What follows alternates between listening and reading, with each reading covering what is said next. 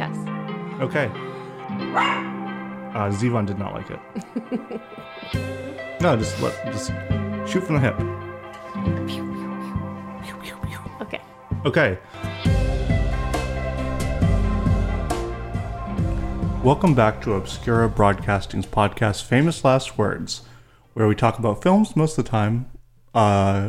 Sometimes we don't talk about films and we talk about movies. Sometimes we don't talk about movies and we talk about cinema, but that's when we're wearing our tweed blazers and feeling a little pretentious. Do we ever talk about theater? No, we don't ever talk. We should just talk. the cinema. We probably should go talk about theater. No, we don't need to. We also don't talk about books because we're illiterate.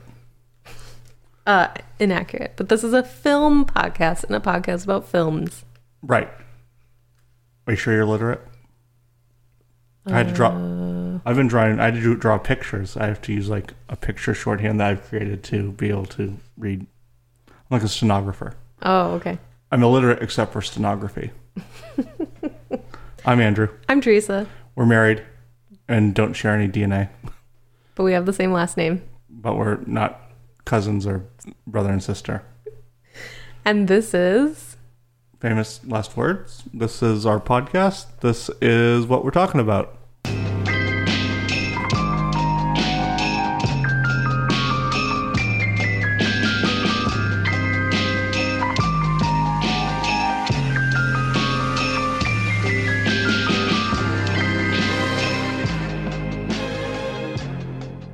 So yeah, we're talking about Succession, which is a little show that was not so popular and didn't garner lots of attention in awards.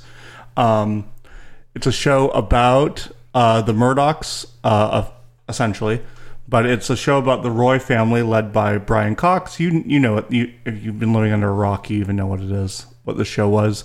And we have recently rewatched it. And we watched it as it was airing after the first season. We kind of watch each season as it came out.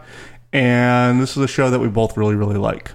Yeah. So we watched the final season in real time and then got kind of excited about it and wanted to rewatch the whole thing. So we ended up rewatching it over the last couple months.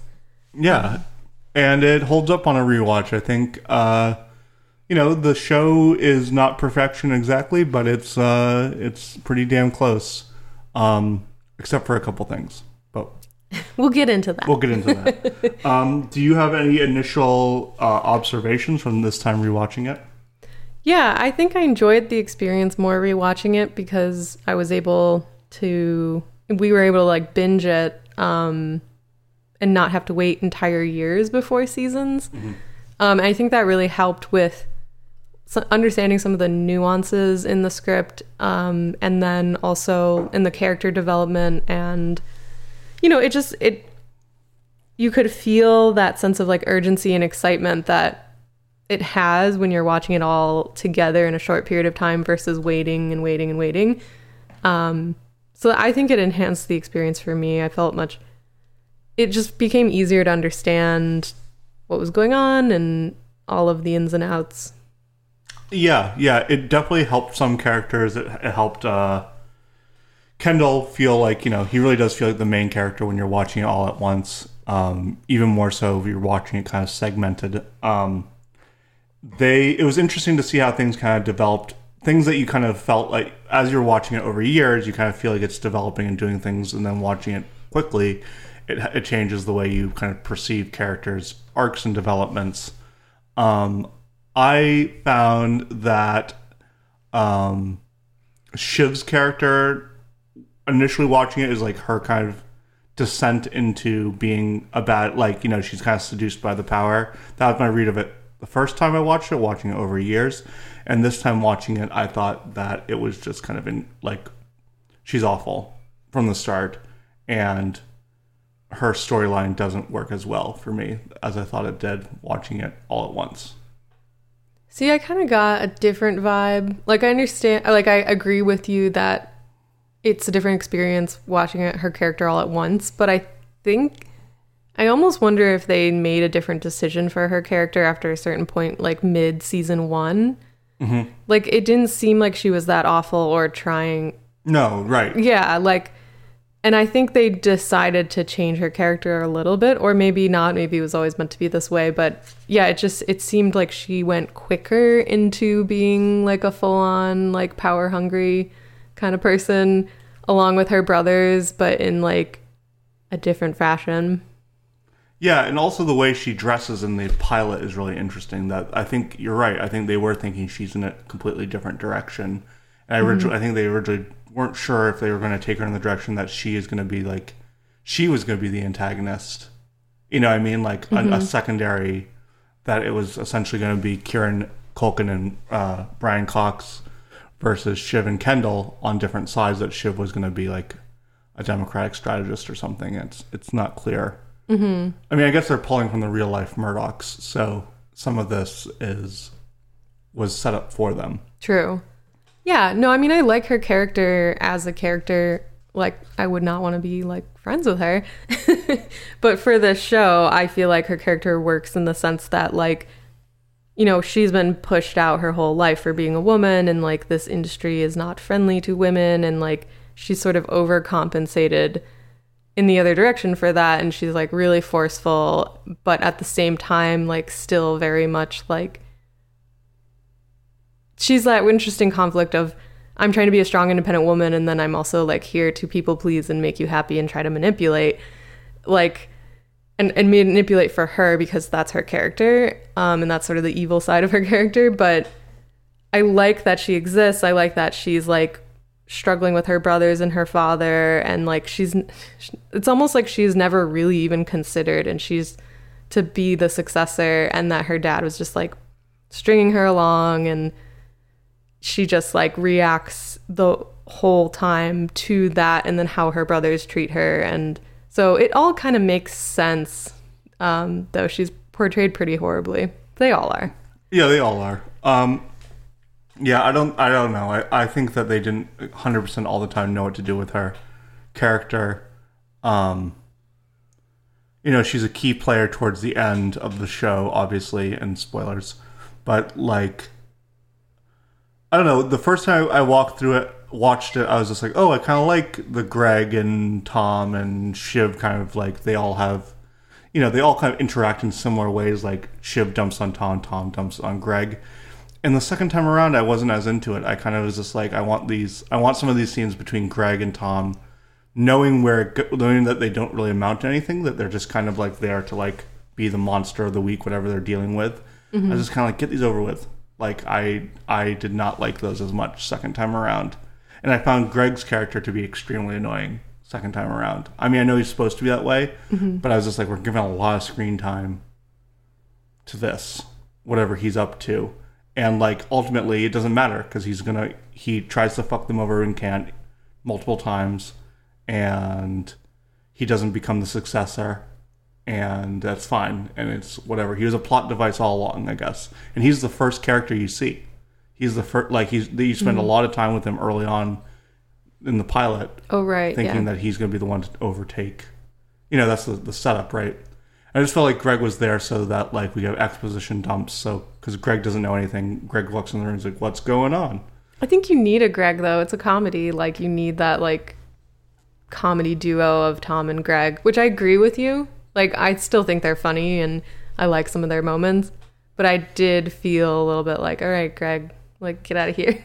You know, he's, like, more of a novelty character. And so the first time around, it's like, oh, yeah, yeah. And the second time, you're, like, just, like, a little more annoyed. Yeah, because it does slow. Almost every scene that he's interacting in is played for comedy, not for the storyline moving forward. Mm-hmm. So it slows the narrative down. I would say this, that if you are cutting together the entire show into like a 2-hour movie, that you would cut Greg's character completely out.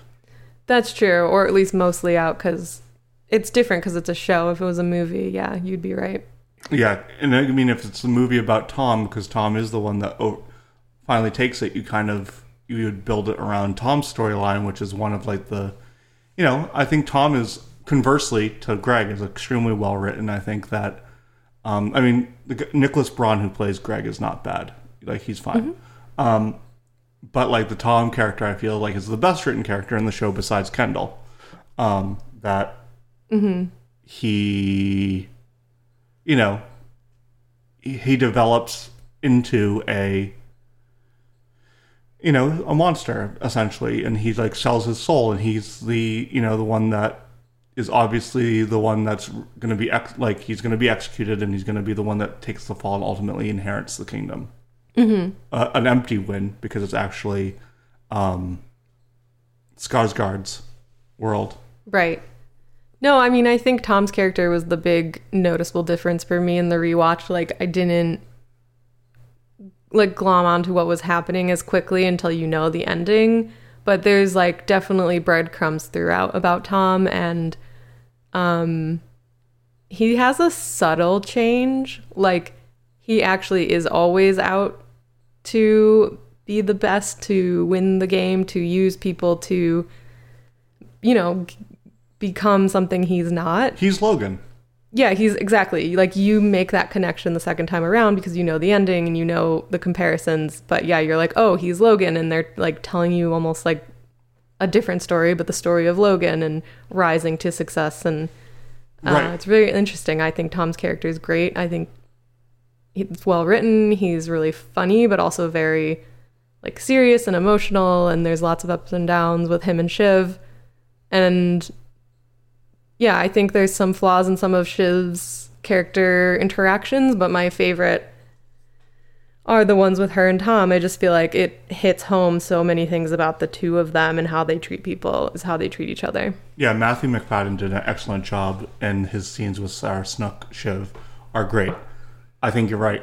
I think that, looking back on the show, relishing in this point about Tom is Logan, essentially. I mean, Tom didn't build anything from the ground up, but he was married to the right person. His first marriage was the right person to position himself in power, and Logan was married to what's her face, the mother, Caroline, who was wealthier than he was, and helped him get ahead in his career. And then, I think that there's a case to be made that like Logan didn't even know Tom's name for a long time, and then ultimately grew to respect him when he was willing to make the sacrifice, as much as Logan could respect anyone, because I don't think that character, Brian Cox, could respect anyone. Like, his character doesn't respect anyone. It doesn't care about anyone other than himself and his own satisfaction. Mm-hmm.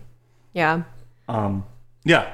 The other interesting thing about the rewatch after seeing the ending was, like, there were two things that I kind of liked to debate in my head and with you. And I really like shows that don't fully answer things for you, and you get to like think about it and be like, well, when did that happen and why? And like the two things that leave you wondering is, did Logan Roy want Kendall to succeed him? Was that an underline or a cross out? Mm-hmm. And then also, like, why and when does Shiv make her switch in the decision not to vote for Kendall?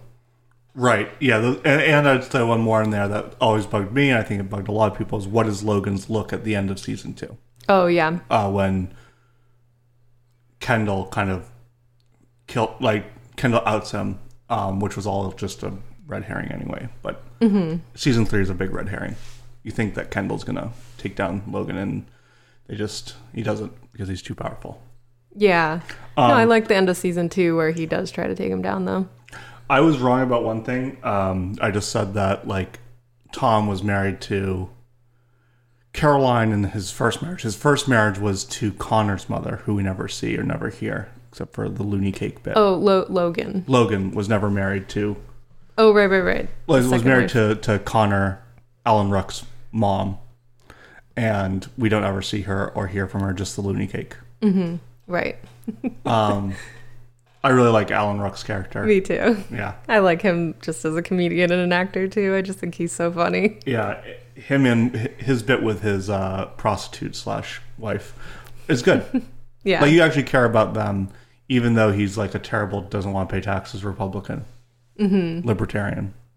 And actually, is it Rory Culkin? Which yeah. Culkin is it? Yes. Okay, Rory Culkin, like... Kieran Culkin. Kieran Culkin, sorry. I always get them confused.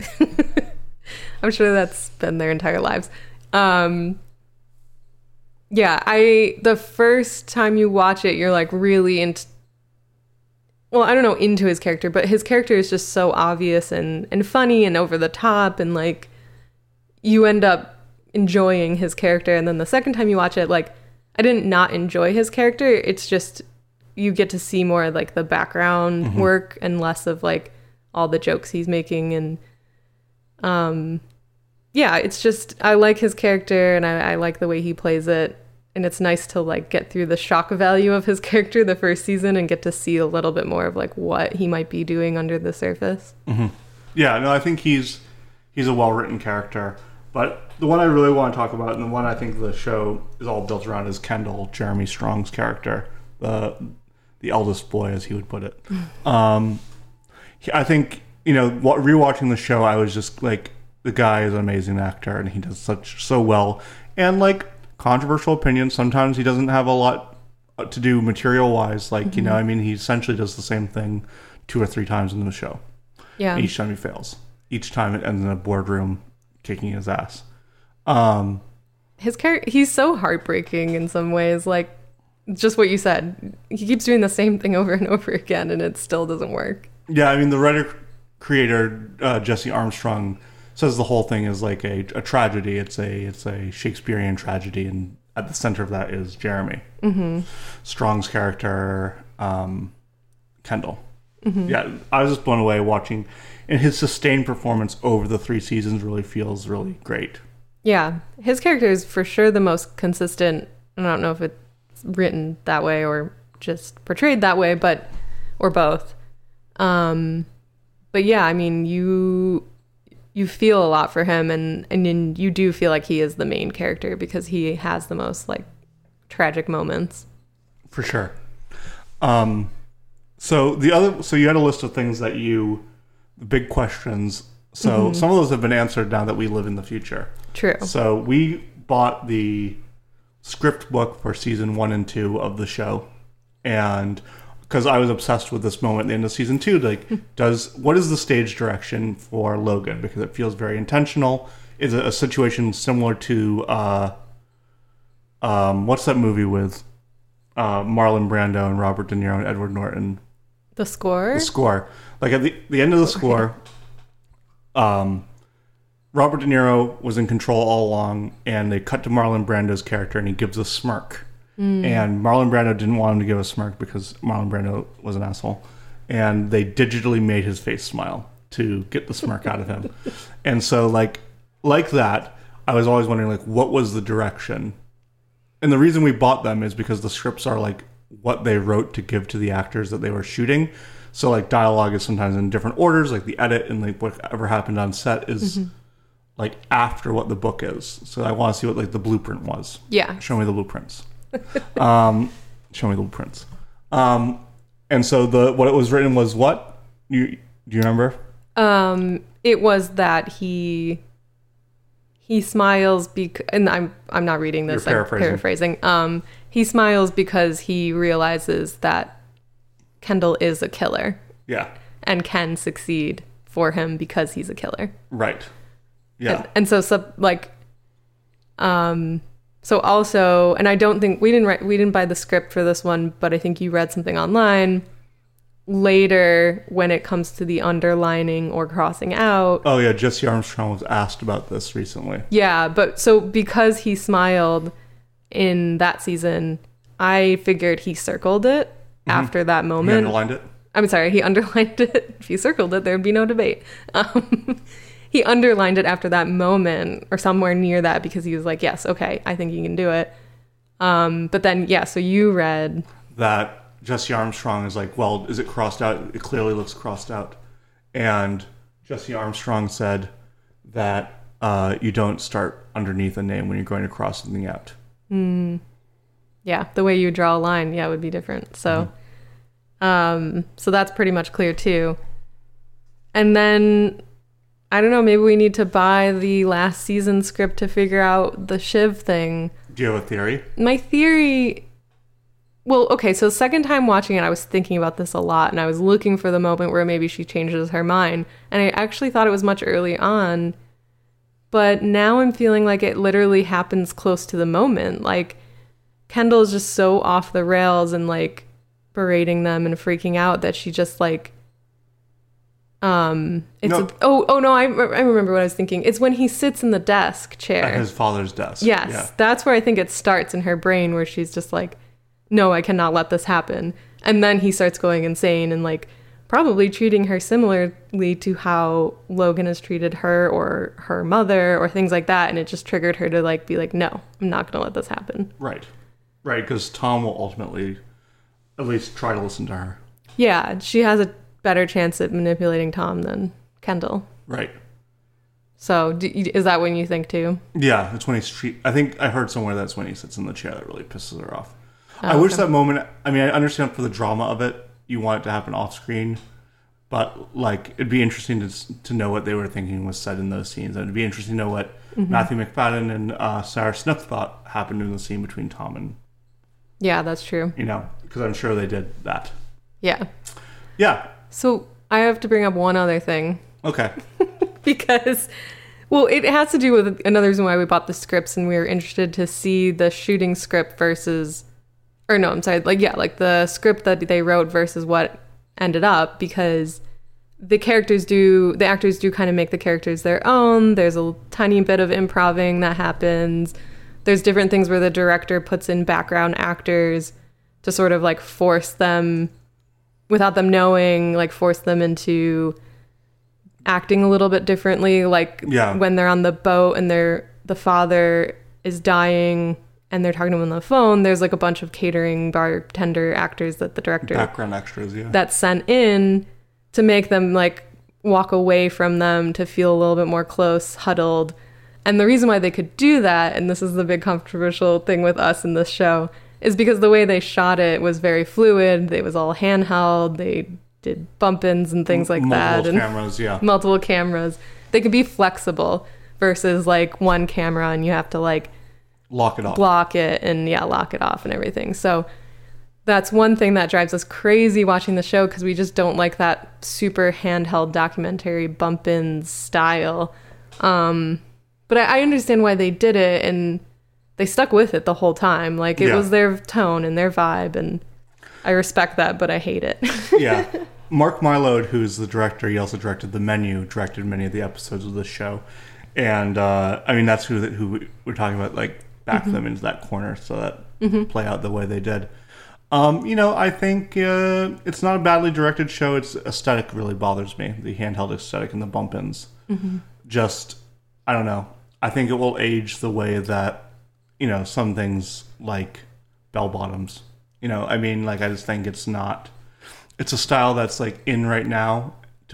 But I feel like, I don't know, because the show is so about the classical tragedy of it all. The music is written using conventions of the 1800s musically, and then it's the way it's shot is shot like Safdie Brothers low budget handheld bump-ins run and gun kind of style. Well, and it for me personally, and it could just be me, create some cognitive dissonance. Do you think that's on purpose, to give like a very clear juxtaposition and to modernize like those classical ideals and possibly, yeah, create that like sense of cognitive dissonance? Yeah, it's possible. I think I'll go with that. It feels very artful. Well, yeah, I mean, I think Succession was one of those shows that was a lightning rod for a lot of people, and I'm glad that it exists. I'm excited to see what comes next for these people. I'm excited to see what Jeremy Strong does next, in particular. Yeah, no, it was a really great show, and I think that I know some people gave up on it, and it does have a little bit of a repetitive nature, and I think it was right place, right time, great show for all of us kind of reeling about our larger than life politics were insane. Like, you know, our real life, you know, the Trump era, as we are still kind of living in it, you know, it's easy to find that these people might be bumbling idiots and power hungry morons. Yeah. Yeah, I think right show, right time, but also a very well done show. I mean, for the TV that we have coming out right now, like just tons of it, it definitely stands apart from a lot of different things. Yeah. Yeah. So Succession, we don't rate things really, but... Well, we used to have a system. We bought the books. We bought the books. We probably will buy the DVDs at some point because probably we do like it. So, Do you have a mailbag for us, or do you have I don't have a mailbag, but I have... So I've been watching things and making little notes about them, and it's like a potpourri. Ooh. A potpourri. Potpourri of things. A potpourri of things. So yes, here is Andrew's potpourri from 5 things that we've watched that I have observations about. So these will be like quick hits. We don't need to like... You can comment on them if you want. Boom, boom, boom. Okay, starting with a movie we watched just yesterday, The Ghostwriter, which is a movie directed by Roman Polanski and stars Ewan McGregor and Pierce Brosnan. James Bond. James Bond. Everyone's real James Bond, let's be honest. Oh. The last shot of this movie, so this is going to spoil the whole movie, but the last shot of this movie is so excellent just from like... the whole movie works on a series of fate, right? Like this ghostwriter is writing about, Tony Blair type figure who's like a puppet for the United States, which you find out over the course of the movie. And he's finally cracked the code about how they got to him, when they got to him. And he walks out. You think he's going to like break the news. He's carrying the script out in the street. He's done it. He is the truth baron, and he's crossing the street trying to get a taxi. The taxi blows him off. And then he walks off his camera and a car speeds up, and you hear a crash, and then you just see the pages of the script floating back into the frame, and it's extremely well done. And you hear a passerby say something like, "That's awful," or something. Yeah, it just happened, like as if they called the cops. Right. It's very good. It's the best part of the whole movie. Yeah. Yep. We're not going to go into substituting Germany for Massachusetts. We're not even going to go into that. Okay. Sliding Doors. Ooh, an oldie. An oldie. Not a goodie. Gwyneth Paltrow gets many haircuts in this movie. This movie blows. But I think this movie has a concept over execution. I think everyone's got a screenplay out there. Every person you know has an idea for a movie, or they thought to themselves, this would be a great movie. Sliding Doors is a perfect example of someone with a great idea that it didn't know how to execute. And furthermore, I like to point out my own thing. I don't know how I would execute this concept any better than she would. True. Any better than it was. You know what I mean? Yeah. Like, it's a very hard thing. I don't think it's the right medium for... Film might not be the right medium for this. This might actually be better done as a painting. Or a book. Yeah, I agree with that. Books. I'm illiterate, remember? Oh, right. All your notes right now are in little symbols. Yeah, you can't even read this. Okay, next up. Next up is Dollyland, a new movie about Salvador Dali, directed by Mary Harron, who directed American Psycho. I really, really like this movie. I really like movies about artists. End of story. We have a whole one about Van Gogh. We almost did an episode about this. It's really interesting when biopics don't have the budget for huge exterior shots. And this movie had only exteriors in the seaside, which could have been Spain, and then a lot of interiors. And I thought it worked pretty well. Yeah. The movie gets a little lost in its own sauce. But Ben Kingsley is essentially Salvador Dali. He's amazing. He did a great job. The whole kind of 70s sexual liberation subplot thing that goes on in the show, I think is like not great. Yeah. Ezra Miller does great as younger Salvador Dali. That's true too. Yeah. Yeah. But he's out of the movie in a flash. Yeah. Oh, jeez. Okay. Next. Star Wars Episode 5. Which one's Episode 5? Empire Strikes Back. Ooh, nice. So, Star Wars is a IP that is like out of control. Like, there's just way too fucking much of it. I would agree with that, even though you're really Star Wars grumpy. I agree. Right. We have Star Wars Mandalorian. We have Star Wars Obi-Wan Kenobi. We have Star Wars characters that no one's even heard of. We have background characters that get full-blown series about them now. So Empire Strikes Back. I was not done with my opinion. Oh, I'm sorry. So the new movies, like the 7, 8, 9, A New Hope redone, the good one, and then the really, really bad one. There is a moment in these movies that they are half. He's about to bork. He's about to bork. We're about to get a Sivan appearance. So these movies are so... They're like partially animated. They are so perfect. The CGI looks amazing. I mean, it does. The CGI looks amazing. The lightsabers and everything is so executed perfectly. The Empire Strikes Back, I watched it on Disney Plus, which I didn't know we had. There are so many imperfections and weird cutaway shots, and like the movie is really gritty. And like particularly seeing it as a 4K whatever streaming one, the sets look fake as fuck. And like particularly everything on the snow planet on Hoth. But the imperfections are what make you relate to them. Like Harrison Ford and Mark Hamill and Carrie Fisher look basically like regular people, particularly the men. Like good-looking regular people. Good-looking regular but not like people. movie stars. Daisy Ridley and Adam Driver are like movie stars. Like they don't look gritty. I mean, they try to make Daisy Ridley a little dirty, but particularly Adam Driver, they give him a facial scar that then they move and then they move back. But they're all extremely good-looking people. Like super fit and ripped and... Right. Yeah. Yeah. And like, I think the part that makes Empire Strikes Back many people's favorite movie is it's gritty and it's dirty and the people aren't, It's quirky, It's too. quirky and it leans into its camp. These other ones they don't go far enough being pseudo-serious and they don't understand like the humor supports this kind of like there's humor in the other ones, but it's all done with like big CGI action set pieces, like the one in the Good Moon, The Last Jedi, of this whole thing of like they're trying to get these cows or something on the Justin Theroux planet, and blah blah blah. Yeah. So anyway, that's Empire Strikes Back. Excellent.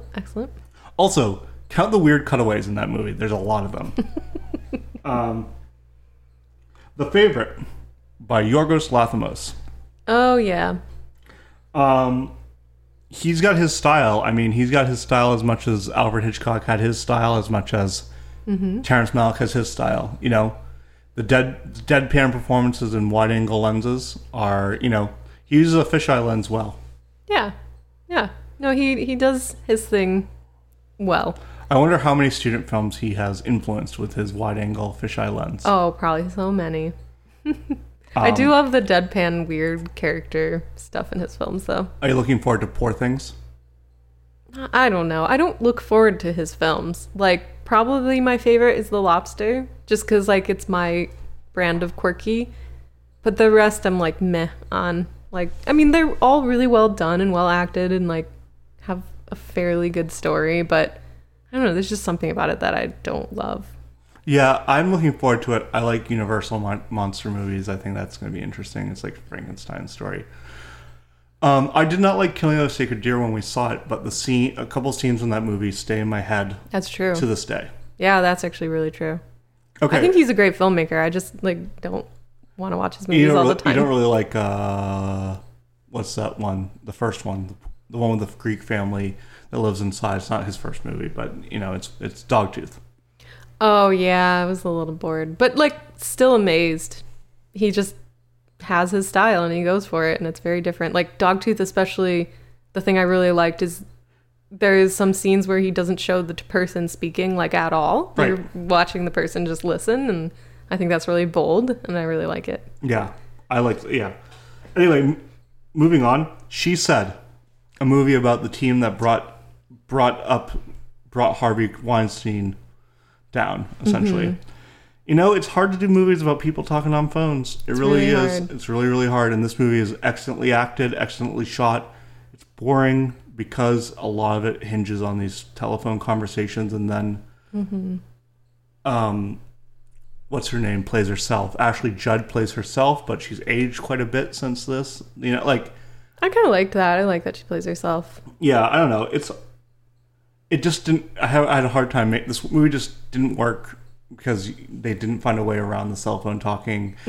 If you like, Spotlight is another movie about lots of people talking on phones, and they wisely cut the fuck around talking on phones as much as possible. I was gonna say it's really hard to watch these kinds of investigative journalism shows without films without comparing it to Spotlight, because Spotlight is just so well done, and you're just like, why can't you be like Spotlight? Or even The Post, the movie about Meryl Streep and Tom Hanks running the Washington Post. Yeah, that one was good too.